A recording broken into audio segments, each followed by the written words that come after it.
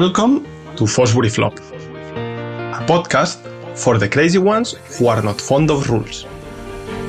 A podcast about the geniuses who change the world. The labels Professor of the National Institute of Physical Education of Catalonia or Founder and Director of Complex Systems in Sport Research Group are too small to describe Natàlia Balagué. She applies complex systems approach to understand human behavior in sport. From her wisdom have emerged great professionals.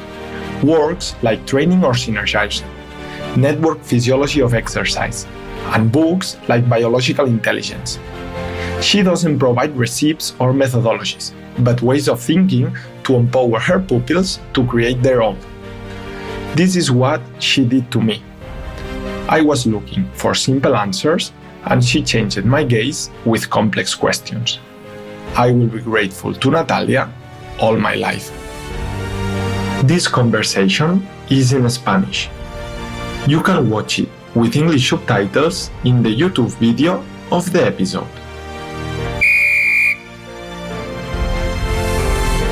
Natàlia Balagué, gracias por venir a Fosbury Flop y bienvenida. Muchas gracias, Martí. Se me hace un poco raro hablar contigo en castellano, pero vamos a intentarlo. Bueno, sí, es una cuestión compleja, la lengua, a quien llegamos, pero bueno, intentamos expresarnos lo mejor que podamos y que esto pueda contribuir a cuanta más gente mejor. Esta es la intención. Gracias. Me hace mucha ilusión tener esta conversación contigo, a la vez que me pone muy nervioso. Te conocí primero como profesora, ya me habían hablado muy bien, una vez tenía que empezar tu asignatura. La mentora de Rafael Paul, muy bien. Después te conocí como tutora de trabajo fin de grado y luego te tengo como mentora ahora que ya no tengo relación con la universidad. Y siento que tengo tantas cosas que a ver qué emerge de esto. Bueno, esto a mí también me pone un poco nerviosa. No sé si voy a dar la talla con tantas expectativas, pero vamos a intentar hacer algo. A mí me resulta muy, muy curioso que primero te conozco, digamos, la Natàlia profesora. Después empecé leyendo papers, libros y conocí un poco más la Natàlia académica. Después, cuando me seguiste con toda la mentoría, aconsejándome continuamente, ya pude conocer un poco más la persona, pero creo que es un poco lo que nos falta a los que hemos llegado a ti a través de la vía académica, diría. Y a mí me viene a la cabeza siempre, ¿cuál es el primer recuerdo, la primera memoria de Natàlia Balagué en relación con el movimiento, con el deporte? Pues en el patio del colegio, jugando a baloncesto después de comer. Esos partidos de baloncesto no los olvidaré nunca. Son los inicios de todo. Porque, quizás también se lo debo. Pues mi padre también allí estuvo con el deporte. Él fue campeón de España de lucha grecorromana. Y el deporte siempre se ha puesto muy en valor en mi familia. Y de alguna manera, pues en el colegio, estos colegios religiosos que te empujan hacia practicar deportes, ahí en este patio del colegio yo aprendí a jugar a básquet. Luego sí que me llevaron a un club, pero aquello que aprendí en el patio del colegio, que nadie me enseñó. De hecho, a veces decían, tenemos entrenamiento. El entrenamiento consistía en que la entrenadora hacía de árbitro de un partido. Ese era el entrenamiento.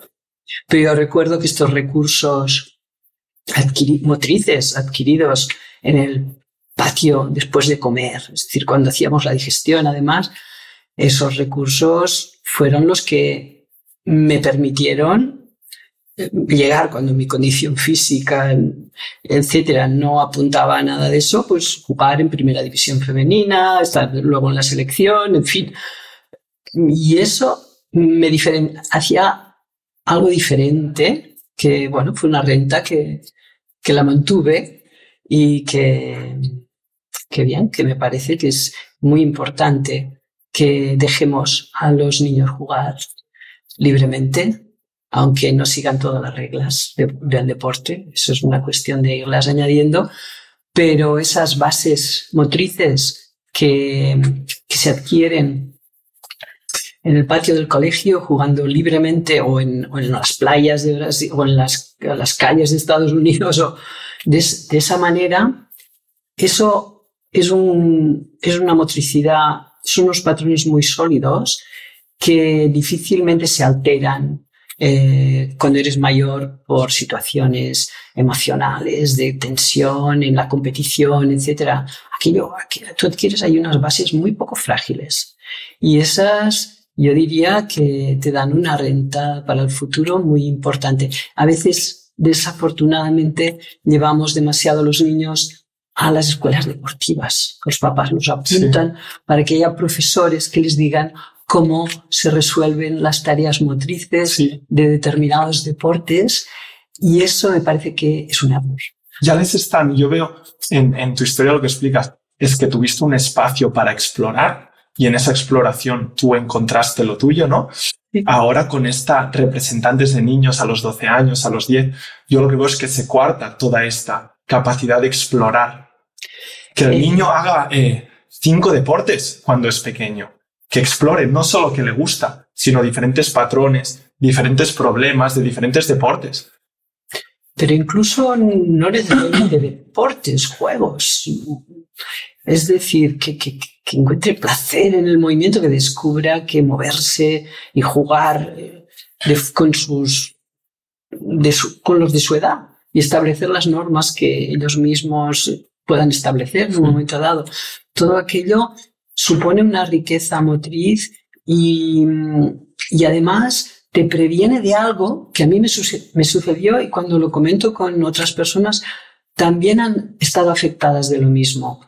Luego, cuando yo no fui profesional, lo dejé justo en el momento en que empezaban a pagar bien, pero cuando a la profesionalización, cuando se llega a partir de esas enseñanzas y correcciones, esto fallas, entonces se producen unos problemas coordinativos que yo me atrevería, no lo he investigado, hay algún artículo que hace referencia en músicos, por ejemplo, les sucede mucho porque los músicos también aprenden en conservatorios, ¿no? Respecto a músicos de la calle, es lo mismo. Entonces aprendes unas técnicas que alguien te enseña, que lo pasas por el córtex, ¿sabes? Es algo que lo piensas antes de hacer, y que a mí me parece que eso, más que ser una ventaja, eso es un inconveniente de futuro, y lo relaciono con... Yo tuve problemas, me acuerdo, cuando de repente descubrí que las entradas a canasta eran derecha, izquierda, izquierda, derecha. Yo no hacía pasos, pero yo no tenía ni idea de que aquello se hacía de aquella manera. Entonces te aparece el entrenador y te empieza a hacer consciente de que aquello es izquierda, derecha. Y claro, tú ya abordas esa acción haciendo intervenir algo que sería mucho mejor que no interviniese. Es decir, que fluyese el movimiento tal cual, y que debido a los constreñimientos que aparecen de los oponentes, etcétera, pues en un momento determinado, pues tú lo haces de izquierda a derecha. Pero... De hecho, la situación que comentas de la entrada es que el mejor entrenador que pueda haber es mantener lo que sería la esencia o naturaleza del juego, que es el reglamento y un árbitro. Si tú en esa situación, según el reglamento, si tú vas por la derecha, ¿no? Tiene que ser derecha, izquierda y finalizar con la mano derecha.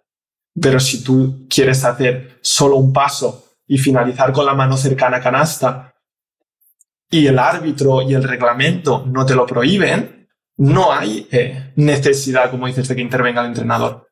Absolutamente, pero es que antes no te he acabado de comentar que durante todo un tiempo, ya estando jugando en la selección, yo tenía problemas para entrar por la izquierda. O sea, para hacer canasta. Sí. Y era un problema de como un miedo a fallar, y porque ese proceso pasaba por una zona que no tenía que pasar.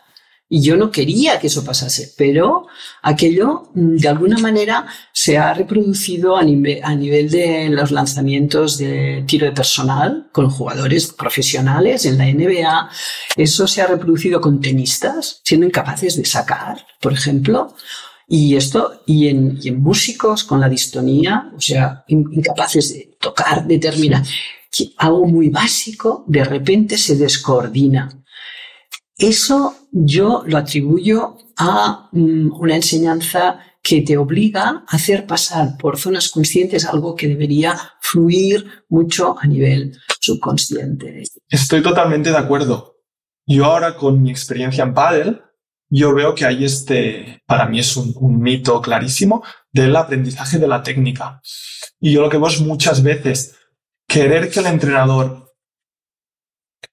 el jugador haga la técnica que el entrenador tiene en su cabeza, que es la buena, hace que el jugador deje de parar atención a la información que es verdaderamente significante en el juego para parar atención en la información que quiere el entrenador.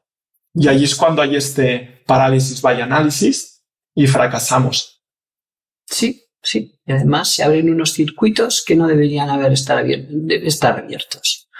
Digamos que es esta zona cortical que su intervención en los movimientos más eficientes nuestros tiene que ser mínima, ¿no? Cuando mejor juego, cuando menos pienso, mejor juego, ¿no? Esto lo dice Djokovic en su entrevista con Wim Hof, que en sus momentos de mayor rendimiento es cuando no piensa, cuando todo fluye. Y él lo dice que donde, como le dice, where your attention goes, your energy flows.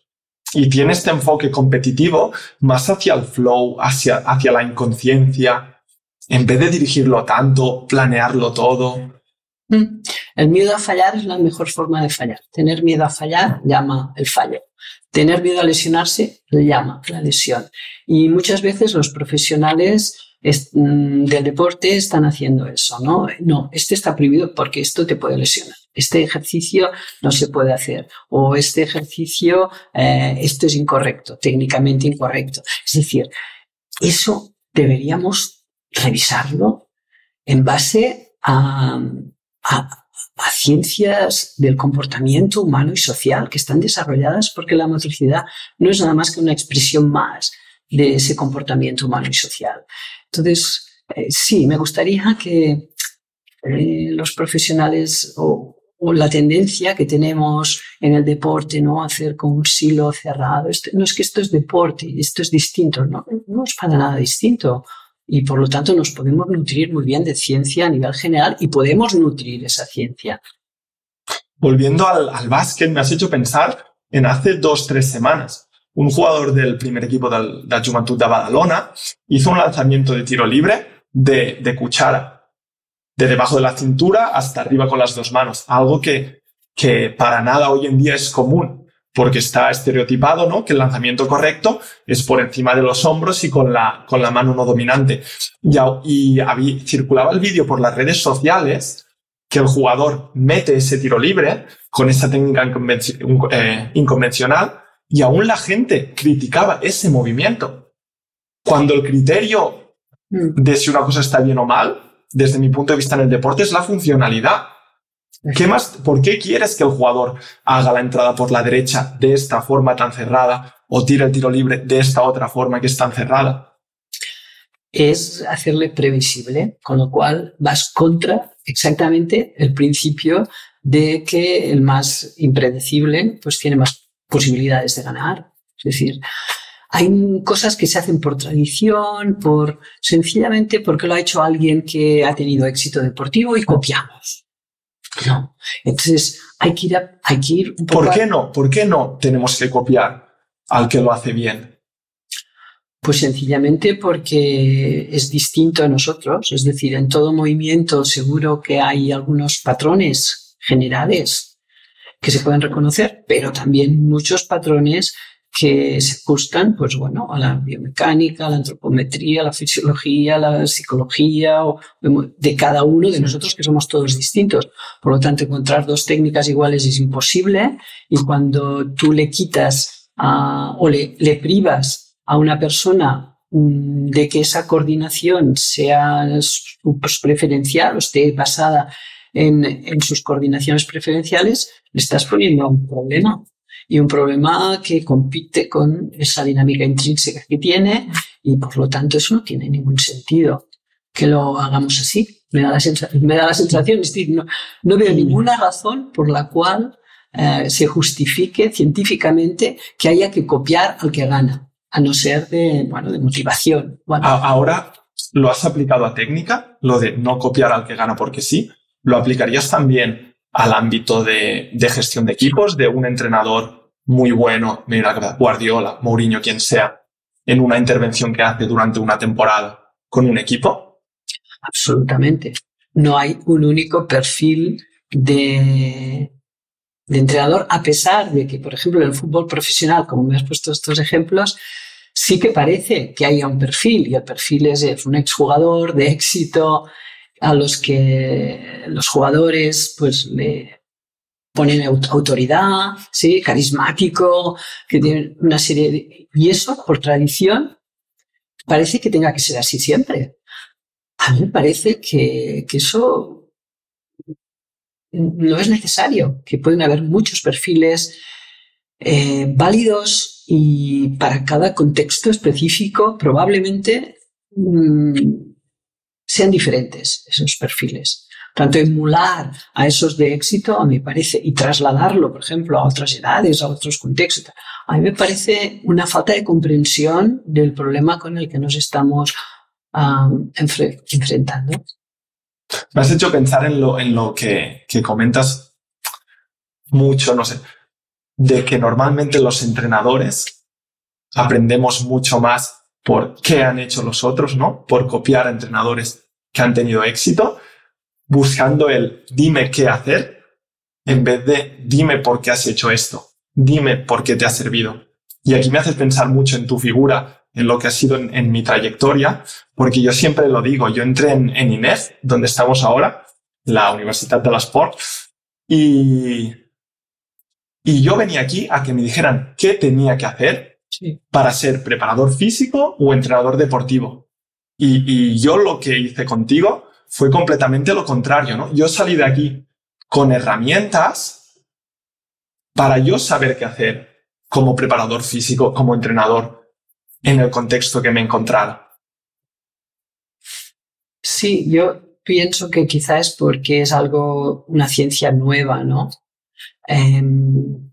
Pero también hay una tendencia general a cuestionarnos muy poco las cosas y a tener soluciones fáciles y rápidas. A ver, tú dime lo que tengo que hacer. Quiero decir, los alumnos, a ver, déjate de reflexiones, a ver, ¿qué ejercicios?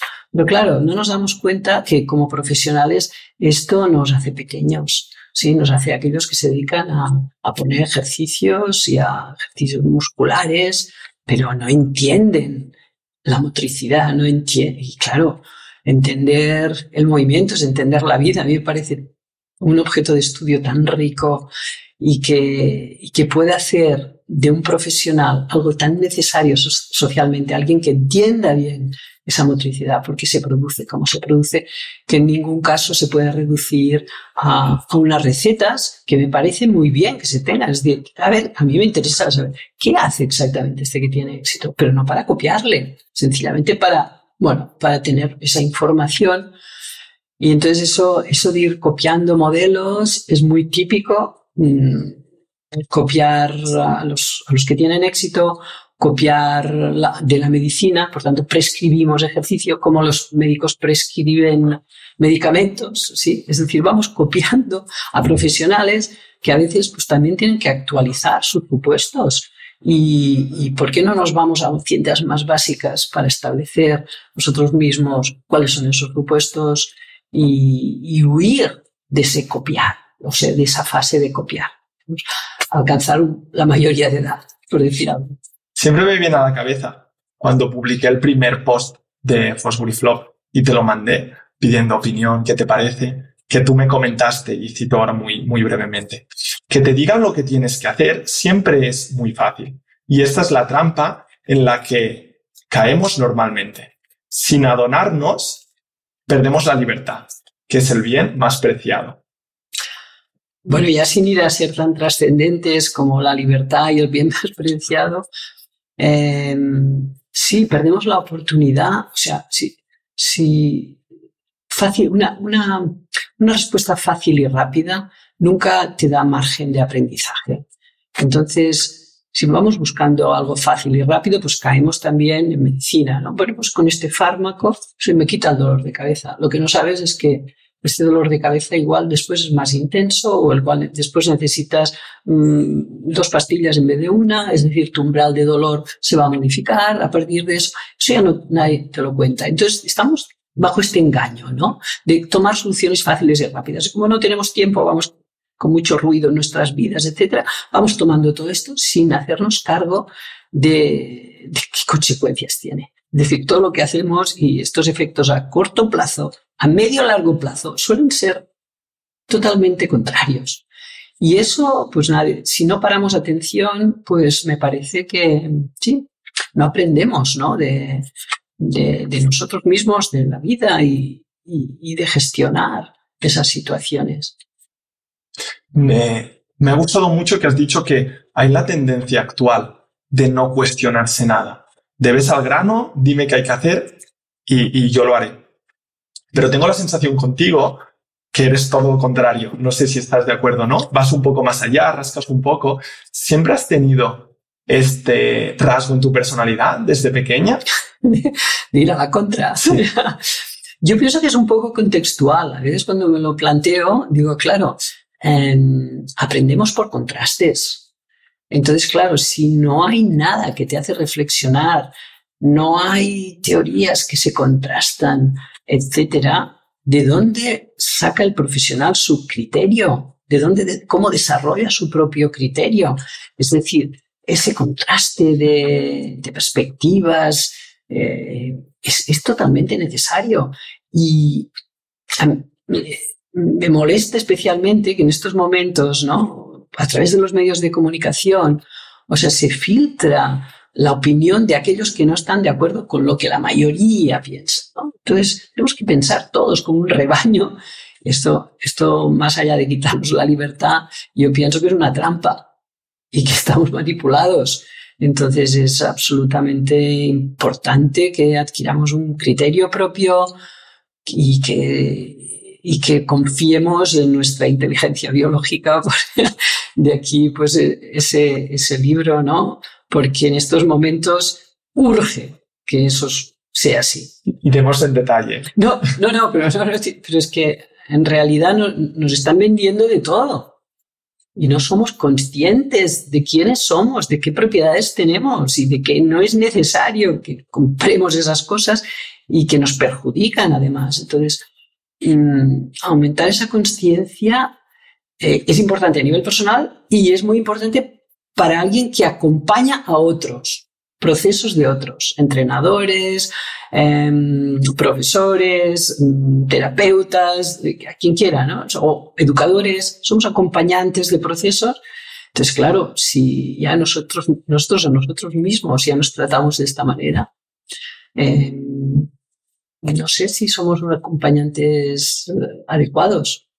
De hecho, esto en uno de los trabajos más relevantes que últimamente has publicado junto a la ayuda del grupo, me viene a la cabeza Training or Synergizing, Network Physiology of Exercise, ahora inteligencia biológica. Defiendes que el entrenador, el doctor médico, el entrenador personal, tiene que ser alguien que está al lado del paciente, no arriba. A ver, arriba. A ver, no sé si me el explico. entrenador o el médico o el profesor tal, no está totalmente al mismo nivel, porque si no puedes acompañar. Es decir, tú has sido aquello y por tanto tú teóricamente has podido elaborar, madurar, etcétera, etcétera, en todos unos aspectos y por esto puedes acompañar. Por tanto, diría que el mismo nivel no. Y a veces sí que lo ponemos demasiado al mismo nivel. Venga, sobre el plan de estudio opina tanto un alumno como un profesor que lleva no sé cuántos años. Diría, el criterio, bueno, teóricamente hay más criterio en la persona que ha practicado más, ¿no? Que ha estudiado más, que se ha dedicado más al tema, puede tener un criterio más elaborado y por eso puede acompañar al otro. Eso no quiere decir que ese perfil autoritario de yo tengo la verdad o prepotente, ¿no? De yo sé y tú no sabes, eso no me parece adecuado, porque la persona sabe. Tu obligación es que vaya adquiriendo conciencia sobre todo aquello que aún no ha tomado conciencia, pero sabe perfectamente qué le pasa, cómo le pasa, cada día está consigo mismo, y tú no puedes ignorar eso cuando haces una terapia o cuando intentas curar una enfermedad o cuando intentas acompañar un proceso de entrenamiento. Eso es indispensable. Es decir, codiseñar los procesos sin ignorar a la otra persona y sin dejar de aprender, porque la otra persona es distinta que las anteriores, que tú has acompañado, y te va a dar unos feedbacks distintos. Y eso, sí, hemos insistido en los trabajos, tanto respecto a entrenamiento para la élite como para la prescripción de ejercicio, para prescripción, que no nos gusta esta palabra, tomada de la medicina, hacia la salud. Es lo mismo, estamos en lo mismo principio. Sí, disculpa, esto me refería, ¿no? Un poco el cambio que proclamáis de cambio de prescriptor-ejecutor a los dos son codiseñadores. Sí. Que el profesional al final tiene mucha experiencia, mucho conocimiento, ¿no? A lo mejor experiencia que ha funcionado en otros contextos, pero aplicarla para ayudar al paciente que tiene delante. Que no vea eso, ¿no? Como lo que el paciente tiene que hacer. No sé si me explico ahora, pero creo que ha quedado muy claro. Sí. Es decir, alguien puede decir, sí, pero es que no entiende lo que no saben. Pues hay que enseñarles. Tu obligación como profesional es darle herramientas para que cada vez tomen mayor conciencia sobre cómo puede estar más saludable, sobre las cosas que le causan bienestar, sobre las cosas que no le causan bienestar y por tanto debe intentar evadir. Y ese es el papel del profesional para prevenir en medicina, por ejemplo. Y eso, en estos momentos, desafortunadamente, no se practica de esa manera. Ni la medicina y en muchos casos tampoco el entrenamiento, que un poco va siguiendo como esos modelos, ¿no? Y, sí, me parece que ese rol de yo lo sé todo, tú no sabes, tú dependes de mí, bueno, ya digamos que eso lo podemos hacer con alguien que realmente está muy cansado, muy fatigado, pero lo que hay que intentar evitar es que esté en este estado, que yo te tenga que decir lo que tienes que hacer, y por tanto eso es primero. Esto, tengo la sensación de que este debate, esta manera de hablar, de pensar, choca mucho, ¿no? con el status quo actual, la manera que hacemos ciencias del deporte, medicina, etcétera. Y creo que lo mencionas en el libro, que tú como profesora de fisiología empiezas reproduciendo modelos, ¿no? Que provienen básicamente de la medicina. Copiando. Y yo llegué a la universidad,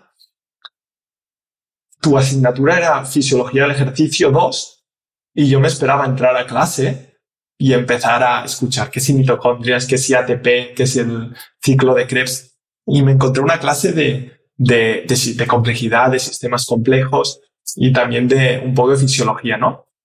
Y aquí yo te pregunto, ¿cómo llegas, ¿no? Al doctorado, de estudiar la carrera del doctorado, y después de pasar desde lo que es reproducir modelos de medicina, copiar, a irte un poco a la antítesis, que no es para nada común, como serían ciencias de la complejidad, perspectivas, sistemas complejos? Pues a través de personas que me han hecho pensar, pues de otros profesionales que ya se han planteado esas cosas que yo no me había planteado. Yo estaba investigando sobre la fuerza. ¿Te vienen algunos ejemplos a la cabeza de que a lo mejor investigabas sobre la fuerza, sobre el lactato, y alguien o algo que te hace decir, ostras, párate? Sí, totalmente.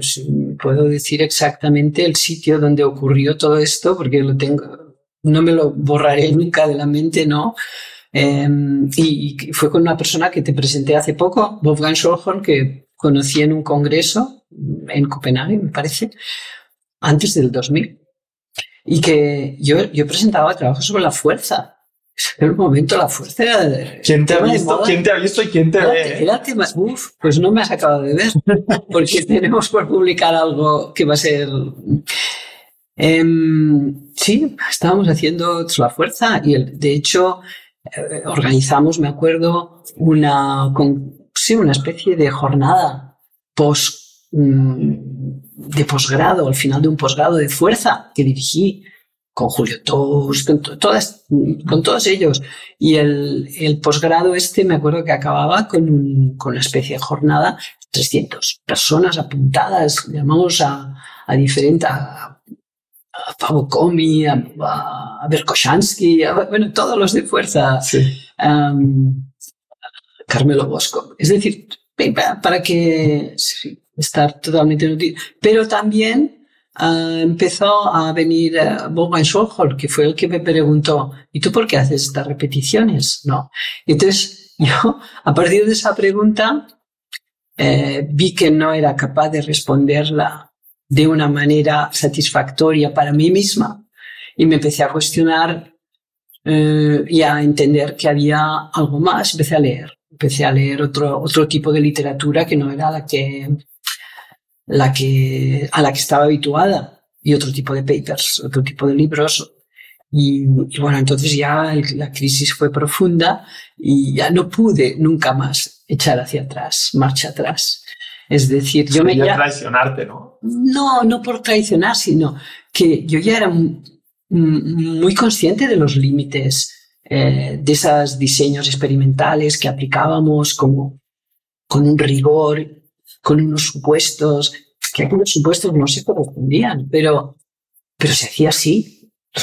Los médicos lo hacían así, los que yo conocía investigaban, hacían así, y por lo tanto salirse de ahí no me parecía como factible, pero descubrí que hay otro tipo de investigación muy, muy seria y quizá que no está aplicada a la medicina, desafortunadamente. Y entonces, bueno, me pareció que esas barreras entre disciplinas son un inconveniente para nutrir el conocimiento.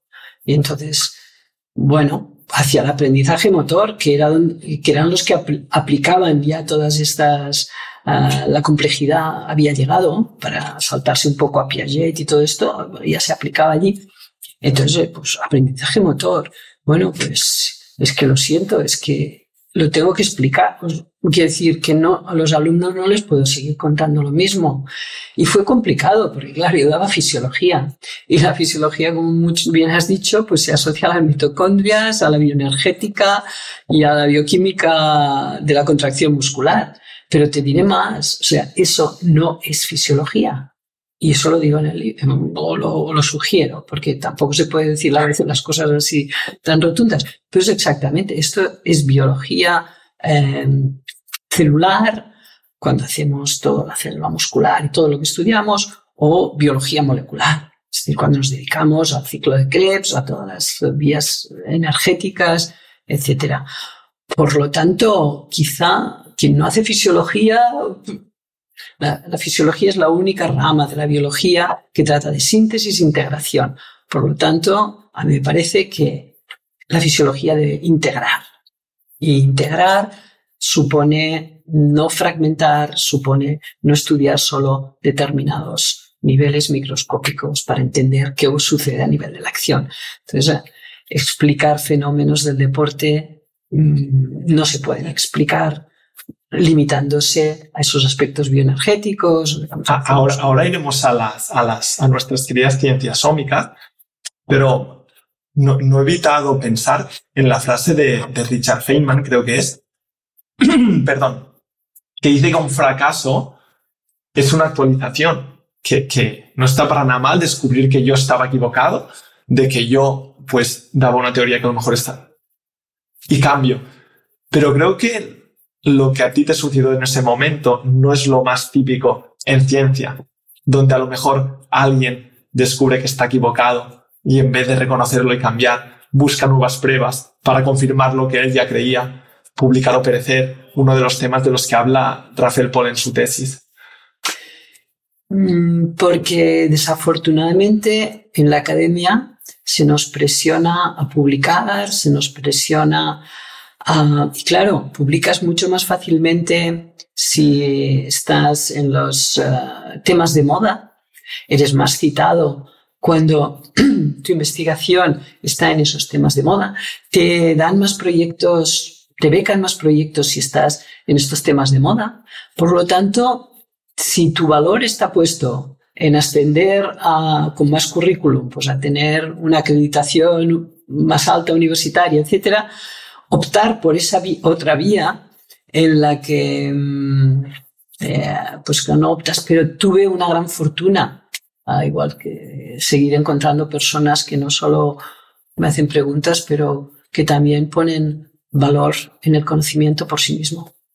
Y así me parece que debe ser el perfil de un académico. Y encontrarse con dificultades en la academia forma parte de con lo que hay que lidiar para poder ser fiel a eso, es decir, al conocimiento. Y bueno, he tenido la posibilidad de encontrar en el camino a acompañantes con los que he compartido investigación, etcétera, que tienen estos valores por encima de los demás. ¿Quién te viene a la cabeza? Bueno, me viene mucho a la cabeza, si hablamos de sistemas complejos, Robert Christowski. Para mí es un académico, es alguien absolutamente excepcional de un país en el que la investigación en una facultad en que todo eso no se hace, hecho de forma autodidacta y que contagia ese tipo de energía que para nada yo renunciaría a esa. Porque ¿cómo diste con Robert? Porque yo lo veo citado en muchos papers, en el grupo hablan de... Yo nunca he tenido la suerte de conocerlo como he conocido a otros, pero me genera mucha curiosidad. ¿Qué pasó? Pues te comentaré, cuando estaba con todo esto de la complejidad y no sabía ni dónde estudiar, cómo aplicarlo al deporte. De hecho, la primera tesis que aplicó al entrenamiento deportivo fue aquí, porque al deporte no se aplicaba, se aplicaba, pues, bueno, al aprendizaje motor, como mucho, así. Decidí organizar un congreso, invitar a Janer Barjam, invitar a Wolfgang Scholholm, invitar a Scott Kelso, ¿sí? A ver si los pongo juntos y de alguna manera pueden inspirar qué hacemos en el deporte con todo eso, ¿no? Entonces ese congreso, que estaba organizado para el 2001, falló porque hubo el atentado de las Torres Gemelas en septiembre, el 11 de septiembre, y lo tuvimos que desconvocar. Pero yo me acuerdo que, claro, yo ofrecí ese congreso a ver quién se apuntaba, ¿no? Y tuve un primer inscrito al congreso. Y nunca me olvidé de su nombre. Robert Christowski fue el primer inscrito al Congreso de Sistemas Complejos. Y luego no se hizo el congreso. Robert Christowski no pudo venir al que finalmente el 2003 se hizo. Bueno, yo me olvidé. Pero un día en un congreso en Múnich, me acuerdo, alguien presentó y el nombre a mí. Y al final digo, tú eres Robert, ¿sabes si tú eres Robert Christowski? Bueno, desde aquel momento, no sé si en 2006 te estaba hablando así, hasta la actualidad. Compartimos todo tipo de charlas orientadas a entender mejor fenómenos relacionados con la actividad física del deporte y hemos codirigido diversas tesis y bueno, y ahí sí eso. Bueno, por lo tanto, sí que es alguien a quien yo debo mucho de lo que en estos momentos hago. Y que estas cosas no se pueden hacer solo. Es demasiado difícil. Es decir, necesitas un soporte de grupo, ¿no? Que cuando no vas en la línea que va todo el mundo, necesitas este grupo, ¿no? Donde te sientes en familia, donde no te critican, sino que valoran eso. Cuando todo el mundo va en contra, ¿no? Tú ves que a lo mejor aún hay esperanza. con el soporte de gente como Robert, ¿no? Que empujan desde atrás. Y más personas, es decir, todos los colaboradores, todos los doctorandos con los que seguimos publicando, seguimos trabajando. Es decir, ese grupo de personas que tampoco han podido tirar para atrás. Una vez se han metido en el fango, y ahí ya no puedes volver para atrás. Se lo dije a Raúl del grupo catalán Mishima. Me gusta mucho una frase de una canción que para mí es lo que me ha pasado con Ciencias de la Complejidad, que dice en catalán: quien ha begut en tindrà set tota la vida. Quien ha bebido tendrá sed toda su vida. Que una vez lo has probado, es lo que te digo, pues es que tirar para atrás es traicionarte, yo lo veo a ti mismo y a los otros. Porque es intentar ver el mundo, entenderlo, racionar desde un punto de vista que no... Es que no es posible, es que no Exacto, es una opción. que no lo hace posible. Ya no es una opción. Y además, como está muy viva, las ciencias de la complejidad van avanzando, o sea, es que no se termina nunca esto. Es decir, que vamos Siempre dices que es el principio de la película. De las ciencias de la complejidad. Aplicadas al deporte, por supuesto. Es decir, lo único que hacemos es aplicar algo que se aplica en diversos ámbitos, en diversas disciplinas, al mundo del deporte. Nada más. Es decir, que no... Entonces, lo que sería... ¿Qué dirías? Ciencias de la complejidad, perspectiva, sistemas complejos. Vamos a decir perspectiva, sistemas complejos. Lo que ofreces aplicándolo al deporte es un modelo mental, una metodología, una manera de hacer, de entrenar. No, para nada. O sea, la metodología de los sistemas complejos, eso... No. No es una receta. No, ni una metodología.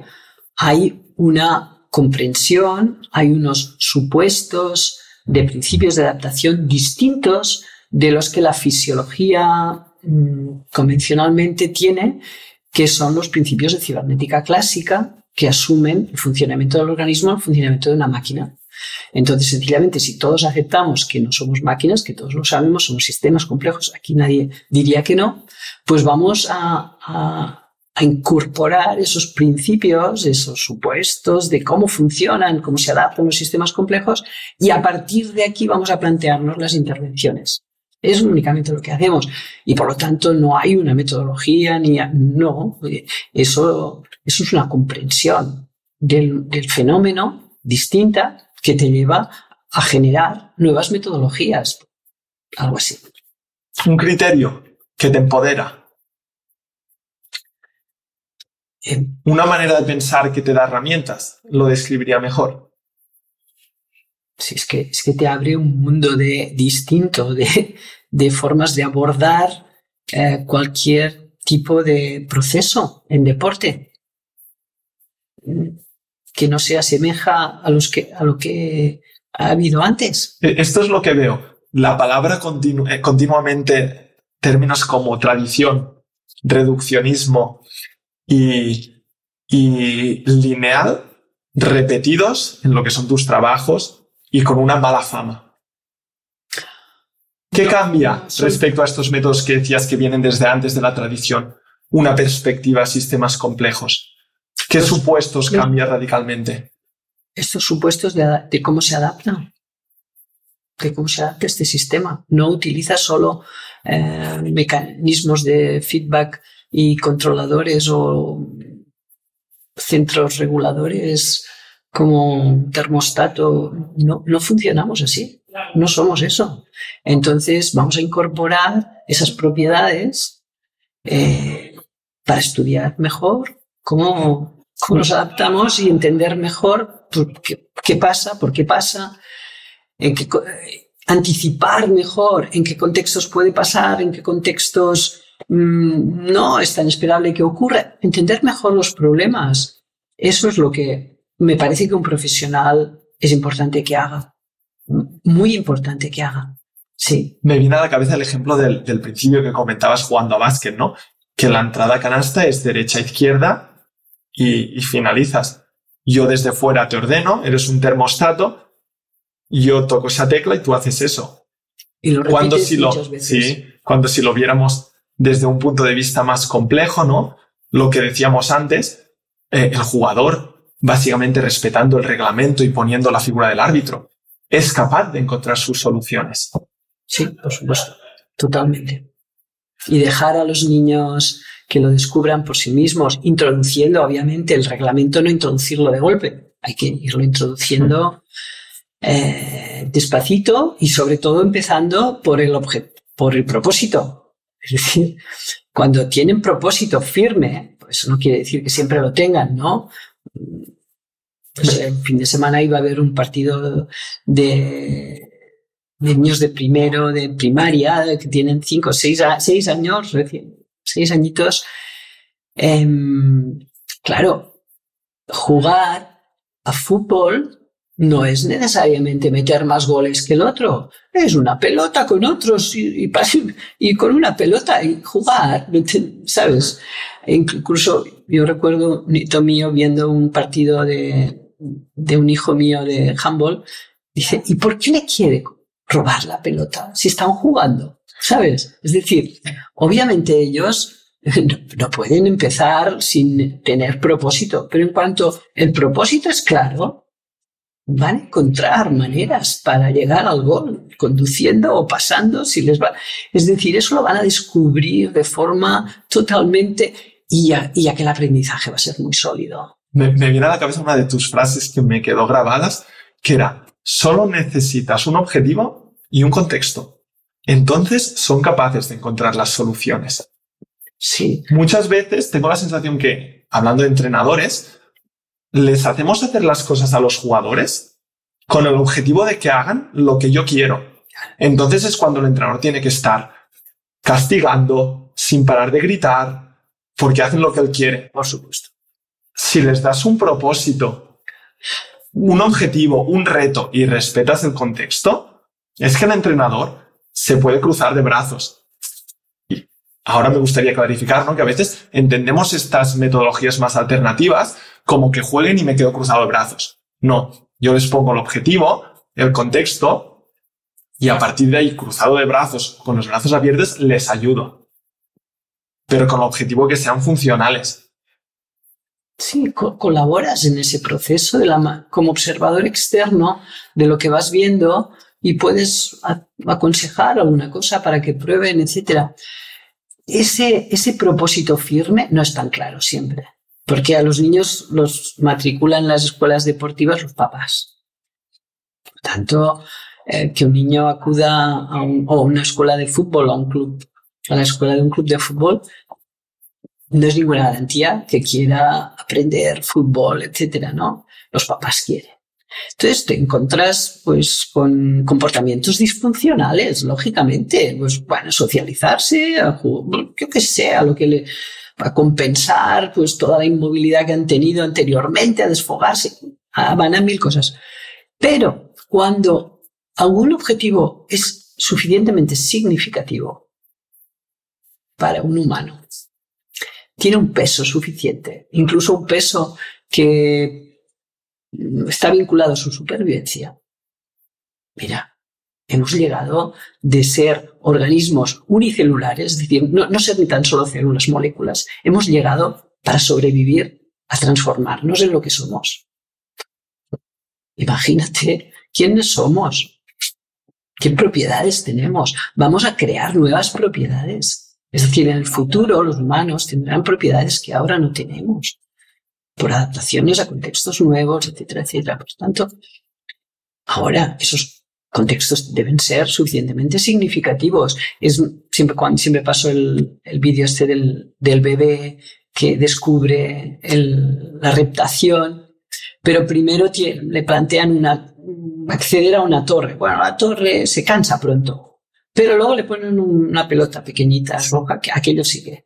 Y ahí, no sé, supongo que lo has visto porque lo paso, este vídeo me encanta. Y ahí realmente saca todos sus recursos para coger ese balón. Y lo consigue. Con la práctica, no hay más. Hablando de vídeos, me viene a la cabeza una imagen de un campo de hierba con una valla y que pone un símbolo que pone: no cruces el campo a menos que lo puedas hacer con 9 segundos. porque el toro lo cruza en 10. Y a veces uso este paralelismo, ¿no? Y me acuerdo ahora que has hablado de vídeos, uno que nos mostraste, de una bicicleta que si tú girabas para la derecha, la rueda iba para la izquierda. Y comparaba a un adulto el tiempo que tardaba en adquirirlo y un niño. Bueno, resultaba que el niño lo aprendía mucho más rápido, pero lo que me llamó la atención de ese vídeo es que el adulto decía, vale, yo probé, hice el experimento, tardé no sé cuántos meses y ahora lo quería comprobar con un niño. Entonces se lo dije a mi hijo y, como si no hay motivación, si no hay objetivo, no nos movemos, le ofrecí $100. Y no sé si el padre lo ha dicho en 7, el niño lo hizo en 2. Solo esta intención, ¿no? Objetivo de estar alineado, tener un propósito, es lo que nos cambia completamente el... No sé si los dólares serían en ese caso, significativo para este niño. En ese contexto, me parece sí. Que le ofrecía algo más de un viaje, algo de los astronautas, no sé, alguna cosa ahí vale. Me parece. Sí, por supuesto. O esa motivación interna por conseguir más grados de libertad para tener más posibilidades de supervivencia, más posibilidades de acción. Por eso se levantan para coger más cosas, ¿no? No solo las que están en el suelo, sino que... Y andan para acceder a más. Y todo eso está profundamente ligado a mayores posibilidades de supervivencia. Y eso lo hacen de una forma absolutamente instintiva. Y aplicándolo al deporte, poniéndole un propósito al equipo, al jugador, ¿qué significa más posibilidades de supervivencia? En la competición. Yo tengo más posibilidades de supervivencia en la competición, pues cuando voy ganando y si tengo un enemigo, mira, no hay nada mejor. O sea, un oponente es las mejores garantías de que va a haber cooperación, vas a formar equipo allí. Los oponentes. Entonces, a veces pienso también que ese concepto de cooperación, competición no se entiende suficientemente. La competición ideológicamente está considerada algo malo, los niños no tienen que competir, por ejemplo, etc. A ver, o sea, estamos constantemente compitiendo, no necesariamente contra otros, pero con nosotros mismos para tener más posibilidades de supervivencia. Y no me cabe duda de que los humanos, si tuviésemos un peligro externo a nosotros, los humanos cooperaríamos para vencer eso. Eso me ha hecho pensar en el libro Rule Makers, Rule Breakers, que explica la rigidez de las normas sociales de cada país. Y básicamente el criterio es que depende de las amenazas que a lo largo de la historia han atravesado. Pero siempre pone ejemplos de que culturas que son más débiles, más loose, que dicen en inglés, y más rígidas, siempre cooperan cuando hay un gran objetivo, un gran enemigo delante. Y ahora hace comparaciones con el cambio climático, crisis energéticas, de cómo a pesar de todo lo malo que viene, seguramente estos grandes problemas nos harán juntarnos.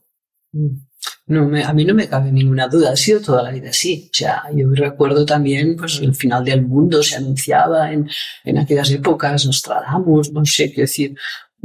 Es una constante, ¿no? Ponernos miedo. A veces poner miedo en la gente es una forma de conducirla hacia donde quieres conducirla. Y yo diría que la confianza del humano ante los retos, que sean, tiene que ser mucho más grande de la que hay ahora. Pues porque la historia nos lo dice, nos lo evidencia. Y por lo tanto, bienvenidos los retos para crecer. Y si no hay retos, pues no hay crecimiento. A mí me dio mucha seguridad cuando descubrí una de las propiedades que también se mencionan en el libro, como es el comportamiento subóptimo, ¿no? Que al final nos adaptamos a las demandas de nuestro entorno. No tenemos necesidad a gastar más. Sí. Por un principio de economía, no de supervivencia. Pues si las demandas son bajas, yo solo voy a dar un poco más. Ahora, si las demandas son altas, es cuando realmente yo me voy a tener que adaptar y yo voy a desarrollar mi verdadero potencial. Pues sí, exactamente. Entonces, delante de eso sí que tengo la sensación de que la sociedad actual y la generación de jóvenes actuales, ¿no? Que están como llevados, los hemos llevado así, que no, sobre todo que no se frustre, que no sé qué, que no sé, sí, todo esto, que no tenga dolor, sí, una fragilidad, eso entrena una gran fragilidad. Y en cambio, pues aquellos que están bajo condiciones duras crean recursos nuevos. Y bueno, eso, ¿no? La vida fácil promueve la decadencia social y las condiciones difíciles, como las guerras, han promovido siempre desarrollo. Tiempos duros crean hombres, no sé cómo es la frase. Sí. Y me parece un poco tópico, pero siempre pienso en estos conceptos y tengo la duda de un poco de razón deben tener. Es así. Bueno, no sé, quiero decir... Un poco como lo que lo comentaba Rafael Pol el otro día, ¿no? Que el hecho de poder estar solo en su pueblo jugando cuando era pequeño, eso crea una responsabilidad. Y yo justo al leer su mensaje lo pensaba en mí, yo digo, ostras, es verdad. Digo, yo siempre he ido solo y a los 12 años, 14 años, yo veía situaciones en mi pueblo desagradables en relación a drogas y yo, con el soporte y la ayuda, yo creo que adecuada desde casa, esto genera una responsabilidad, unos valores que se instalan en los niveles más macro. Y entonces te ayudan toda la vida. Y esto se lo estamos quitando. Sí. Yo, por supuesto, los que habéis tenido la fortuna de pasar la infancia en estas condiciones, tenéis una ventaja sobre los demás. Para enfrentar, es decir, sois más, vuestro estado de forma, más posibilidades de supervivencia. Vuestro estado de forma es más alto, tenéis más posibilidades de adaptación a lo que suceda. Habéis aprendido, podéis aprender más, os habéis equivocado más y por lo tanto tenéis posibilidades de aprender. Pero claro, cuando evitamos que se caigan, que les pase esto, que les pase lo otro, que les pase esto aumenta mucho el riesgo. De hecho, poniéndonos un poco técnicos, ¿no? Lo que dices, las perturbaciones al sistema complejo hacen crear sinergias para soportarlas y para adaptarse mejor, ¿no? Sí, esto es el training or synergizing, viene a decir eso. Training, entrenamos un animal para que reproduzca eso que le enseñamos, quiero enseñarle que haga eso, ¿no? Pues que levante las patitas cuando no sé qué, que no sé, yo qué sé. Pues el training viene de ahí, de entrenar animales.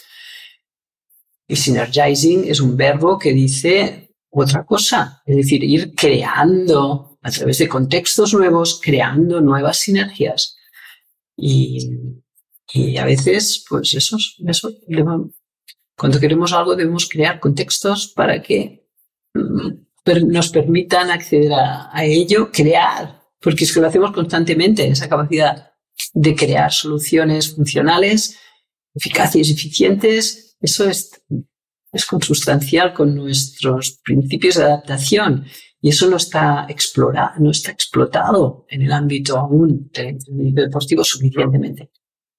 Natalia, yo te podría estar preguntando y podríamos estar hablando 2 horas más. Tengo la sensación que tanto conocimiento ha sido plasmado en libros, ¿no? Primero emergió complejidad de deporte, ahora inteligencia biológica en acción, y tengo la sensación de que cada libro es cada vez más rompedor. Es cierto que en un principio había miedo a decir las cosas y a veces las decíamos a medias, ¿no?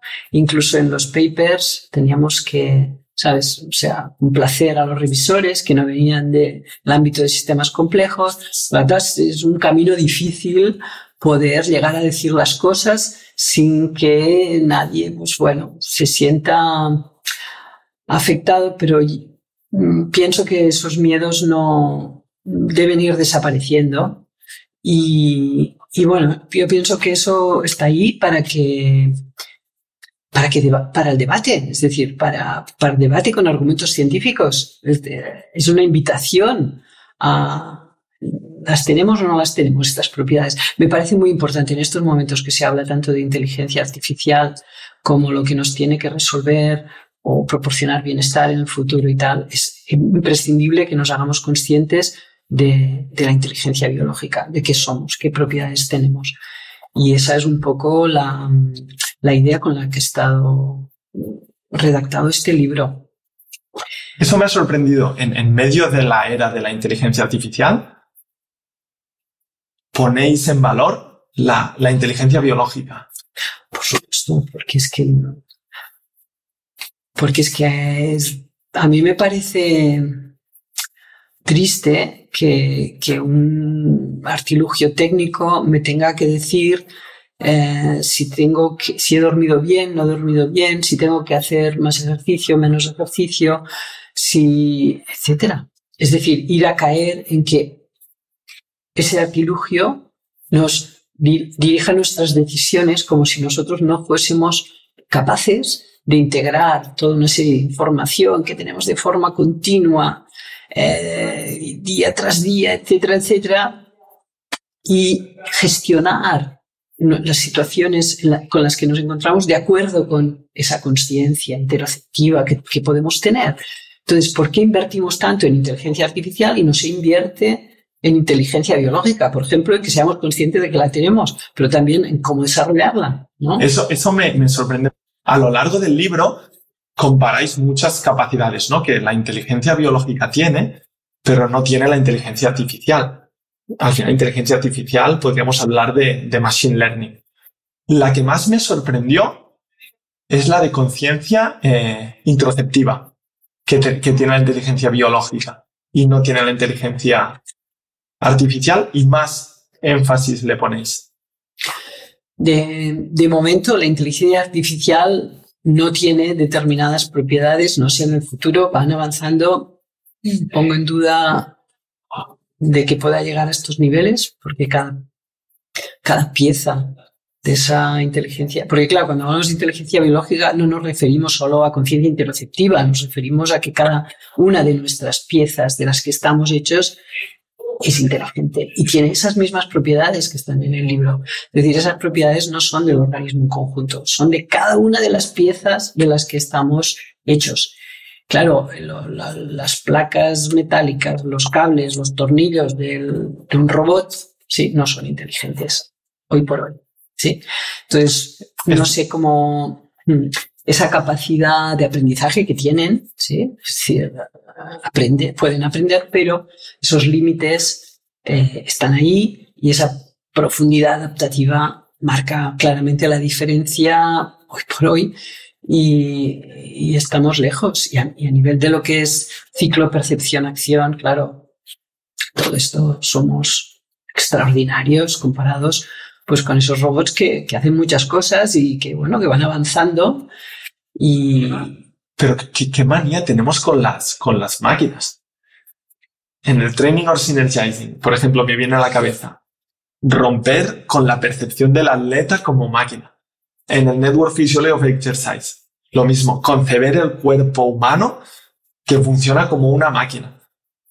Y ahora igual, en vez de dar valor a estas propiedades, a esta inteligencia que dices, pues a la inteligencia artificial y a los pulsómetros y a etcétera, etcétera. Pero Martí, hay un negocio detrás de esos artilugios técnicos que no lo hay detrás de promover el desarrollo de esa inteligencia biológica. Esto está claro. Entonces, los valores en nuestra sociedad, el poder económico es el que rige el mundo y los intereses económicos son los que mueven a la población para satisfacerlos. Y eso es así. Entonces, pasa eso. Pero bueno, para eso pienso que está la universidad, estamos los académicos, alguien que puede pensar fuera de la caja, ¿no?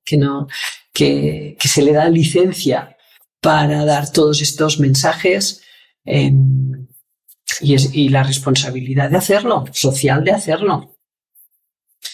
Esa es un poco la idea del libro.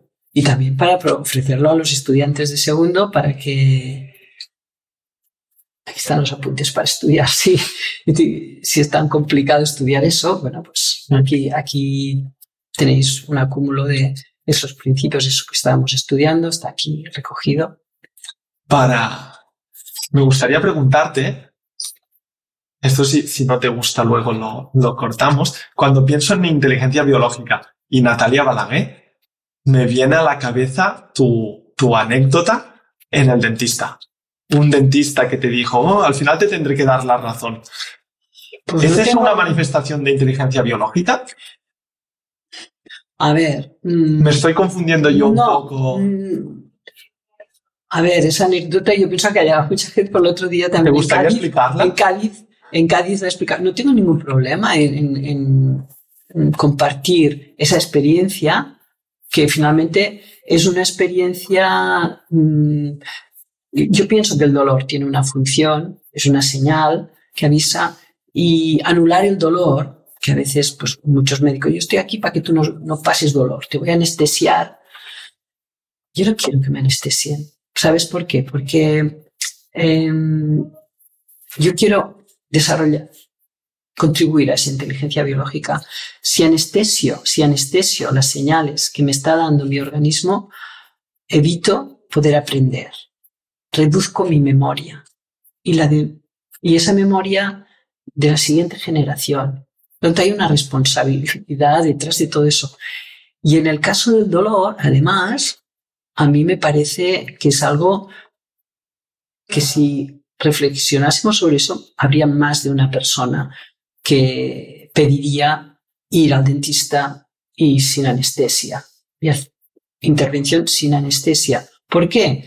Porque el tiempo en el que soportas un dolor tremendo son, ponle, minutos, pocos, de eso, insoportables, pocos minutos, pero es que inmediatamente después el centro del placer y el dolor están cercanos, de alguna manera, pero es que después tú te encuentras totalmente bien. Es como cuando tienes partos natural, es lo mismo. Y aquello es insoportable, pero inmediatamente después tú eres la persona más feliz del mundo. Incluso te invade serotonina. Es decir, ahí hay hormonalmente hay toda una serie de cambios. Yo no cambio aquella experiencia por nada. Es decir, y te vas a casa feliz. Tú no te acuerdas o bueno, sí te acuerdas de tu boca, pero sin anestesia puedes conseguir también superar ese dolor. Es decir, darte cuenta de que eres capaz de gestionar ese dolor que te intentan evitar a toda costa, a expensas de que el proceso de reparación lo van a enlentecer con esa sustancia de la anestesia. Yo no quiero que me enlentezca. O sea, si tú me vas a hacer algo, me vas a hacer una intervención quirúrgica, yo quiero saber qué es eso para mi organismo. Quiero además que tú vigiles la lesión que me estás haciendo, porque si me lo haces anestesiado, te da igual, y aquí tiramos, ¿sabes? Vas a sufrir un poco más, pero vamos a ayudarnos para que tú hagas esta extracción como quieres y vamos a aprender. O sea, el resultado final es que es una putada, porque pierdes un diente, por ejemplo, pero tú has ganado algo. Has ganado control sobre tu dolor, sobre tu mente, no sé, ha sido funcional aquello para tu vida y le da un sentido, darle un sentido a ese dolor y, por lo tanto, ver que somos capaces de tolerarlo, y eso nos hace más tolerantes al dolor. Y la siguiente vez tú sientes menos dolor con aquello mismo. Con anestesia es todo lo contrario. La próxima vez vas a sentir más dolor. La hiperalgia es a base de... El umbral se reduce, ¿no? Claro. Entonces eso es lo que ya no nos cuentan, porque la industria farmacéutica, pues con que te vayas contento, ahora ya no ya estoy feliz y tal. Bueno, pero... Y si tú aprendes a saber qué te está causando ese dolor de cabeza o tal, lo gestionas, igual ya no vuelves a tener nunca más en tu vida. Pero eso no le conviene a una industria que vive de eso, ¿no? Entonces, bueno, a mí me parece que ese mensaje sí que hay que compartirlo, hay que darlo y ver que somos capaces de desarrollar propiedades que son difíciles ahora. Te iba a preguntar ahora, ¿qué le dirías a un estudiante de segundo que te preguntara cómo desarrollar su inteligencia biológica? Pero me ha dicho, Martí, no contribuyas a esta tendencia de decir el qué tienen que hacer. Entonces prefiero preguntarte, ¿en qué situaciones de tu día a día tú ves, aquí yo, Natàlia, estoy desarrollando mi inteligencia biológica? ¿O en qué situaciones tú ves que otra persona hace algo y piensas, aquí está, podría fomentar su inteligencia biológica y la está desperdiciando, la está matando? No sé si te viene alguna situación a la cabeza. Yo no te digo que otra vez me pones otra vez en esa situación y vuelva a decidir lo mismo. Sí. Por ejemplo, no lo sé porque pasas bien, ¿no? No te gusta pasarlo mal. Pero a mí me parece que solo siendo consciente de que tienes esas propiedades es suficiente.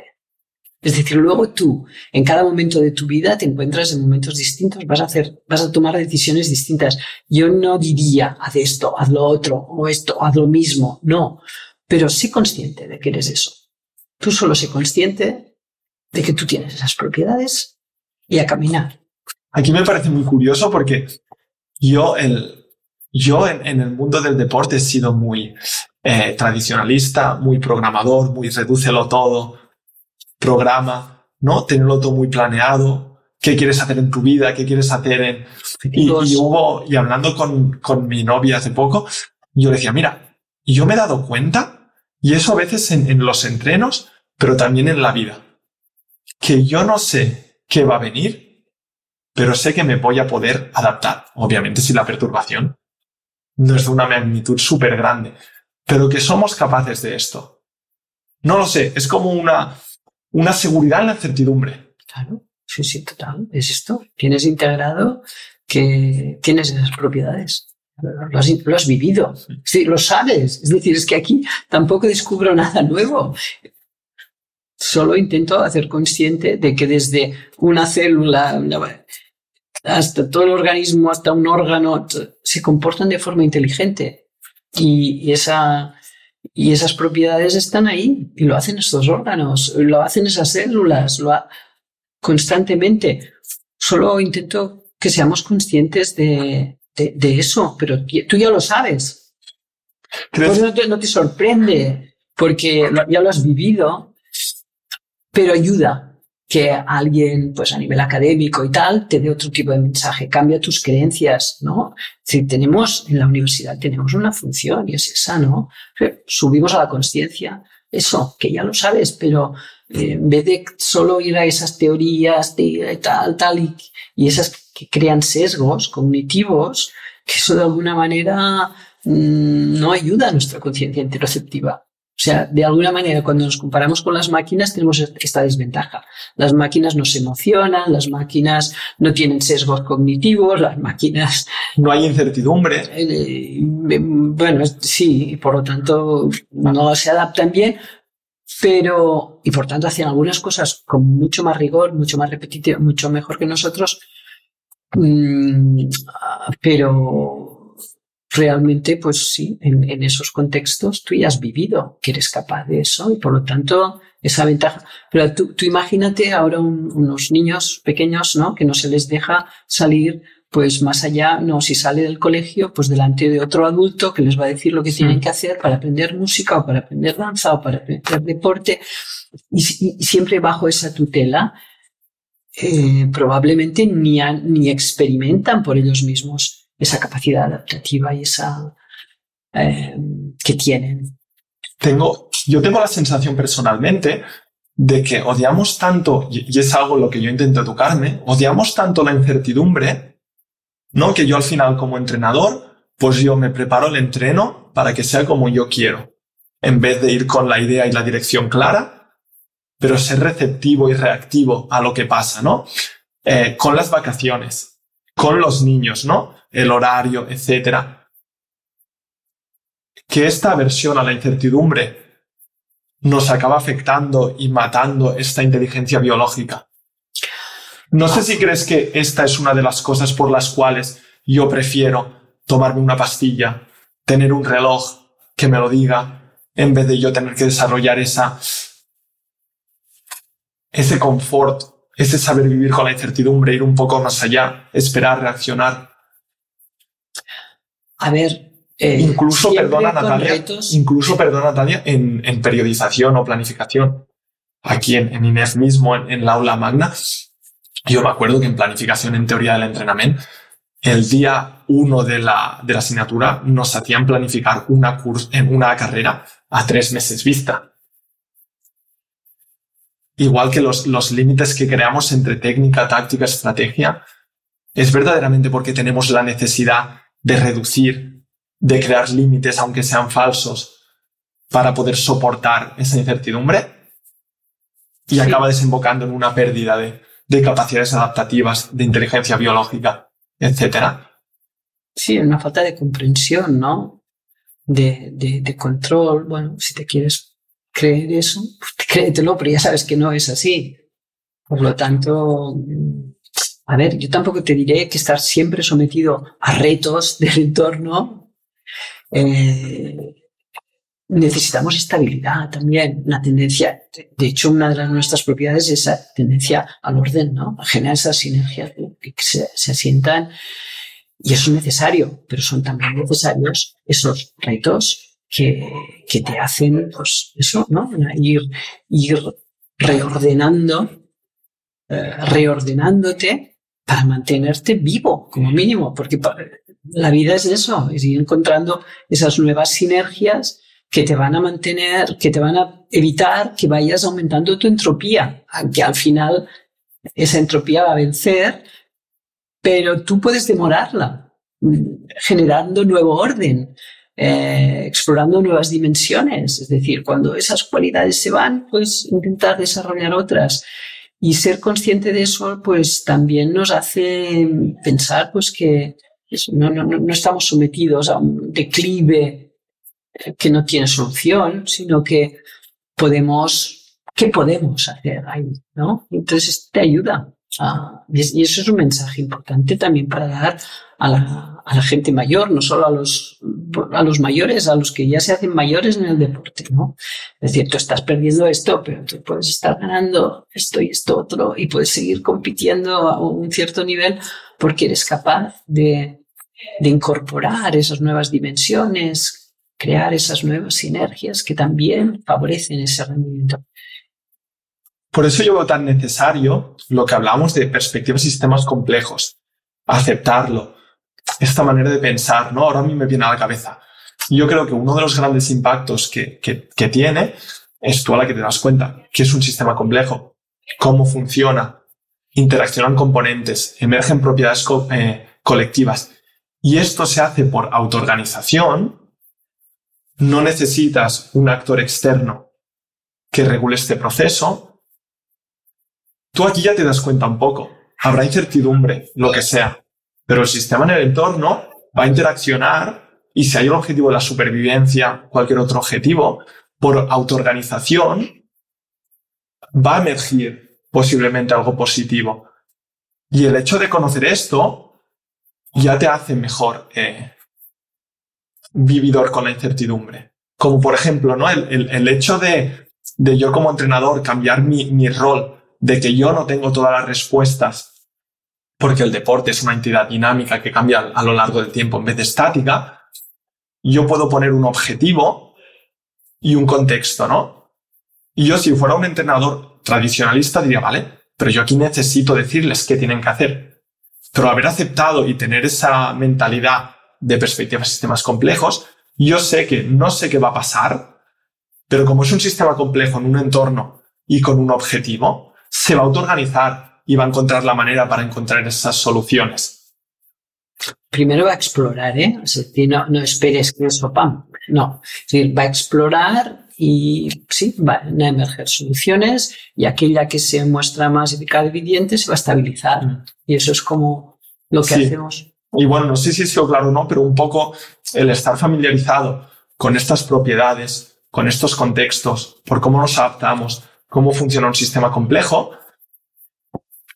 aprendes a vivir, te diría yo, pues la incertidumbre que hay en el día a día, la variabilidad, etcétera, pues aprendes a abrazarlo y que no haya ningún problema. Por supuesto, abrazadísimo. son oportunidades para aprender. Las dificultades son oportunidades para aprender. Sí, a veces suena tópico, pero creo que tiene mucha más verdad de la que nos... Total. Si te pones a analizar cómo has aprendido esto, es a partir de dificultades bienvenidas muchas veces, ¿sí? Es decir, que no hay que vivirlas en negativo. Evidentemente, si hay tantas dificultades que estás ahí ahorcado, pues no. Bueno, esto es la intensidad de la perturbación, ¿no? Sí, hay que... Sí, y en ese sentido... Buscar inestabilidades que no nos maten, ¿no? Que nos ayuden a llegar a un estado estable superior. Buscar retos con sentido, con significado. Sí, estos retos son retos tienen que tener sentido, pero no sentido para el entrenador, tienen que tener sentido también para el ejecutante. Por lo tanto, muchas veces los propios ejecutantes, cuando están muy alineados con el objetivo, son los que mejor pueden descubrir cuáles son estos retos. Es decir, que saben qué es aquello que aún no llegan a hacer bien, o por lo tanto son fantásticos codiseñadores de planes de entrenamiento. Lo saben, pero obviamente tú has tenido que ayudarles a que se formen de esta manera, a que no sean dependientes de ti, sino que ellos cojan esa responsabilidad de ese proceso. Yo pienso que es la mejor garantía. Protagonistas del proceso, ellos se sientan protagonistas de eso. Natàlia, creo que es una gran manera de cerrarlo, sí. Traspasándole ese poder al individuo, autonomía. Sí. Y yo agradecerte porque creo que esto es lo que hiciste en mí.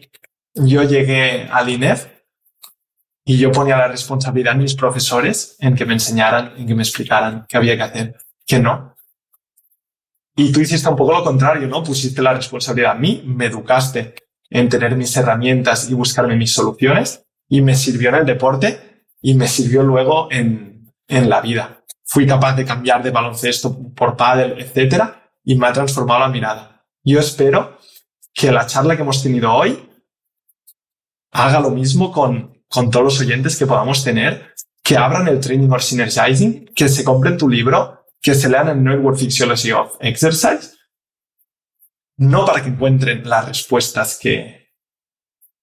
tus respuestas, sino para que sean, para empoderarles a encontrar las suyas. Ha sido un placer. Muchísimas gracias, Natàlia. Muchas gracias, Martí. A veces siembras y no pasa nada, pero a veces siembras en un terreno que está suficientemente abonado. Eso es lo que sucede cuando de repente descubres alumnos de estas características que crecen y que es un placer, da sentido a la vida académica. Esto lo sé yo, pero yo creo que no lo sabe mucha más gente, que los contenidos que se ofrecen en Fosbury Flow, yo creo que no serían posibles si yo no hubiese pasado por lo que fue Fisiología 2, integración del ejercicio, y una mañana que yo tenía que elegir tutora de trabajo final de grado, yo no tenía nada claro, pero vi la primera lista Natàlia Balagué y dije, pues sí. Y bueno, yo llegué muy verde. La B va antes, sí, en el orden alfabético, o sea, fue una... El mérito a tu padre. Pero no lo que ha llegado a cambiar. Así que te lo agradezco yo, y supongo que todos los que le encuentren valor a esto te lo agradecerán también. Agradecidísima de que lo compartas, porque eso pues me llena de satisfacción de que pueda servir de algo esto. Es el sentido último de lo que hacemos. Gracias. Gracias, Natàlia. Gracias.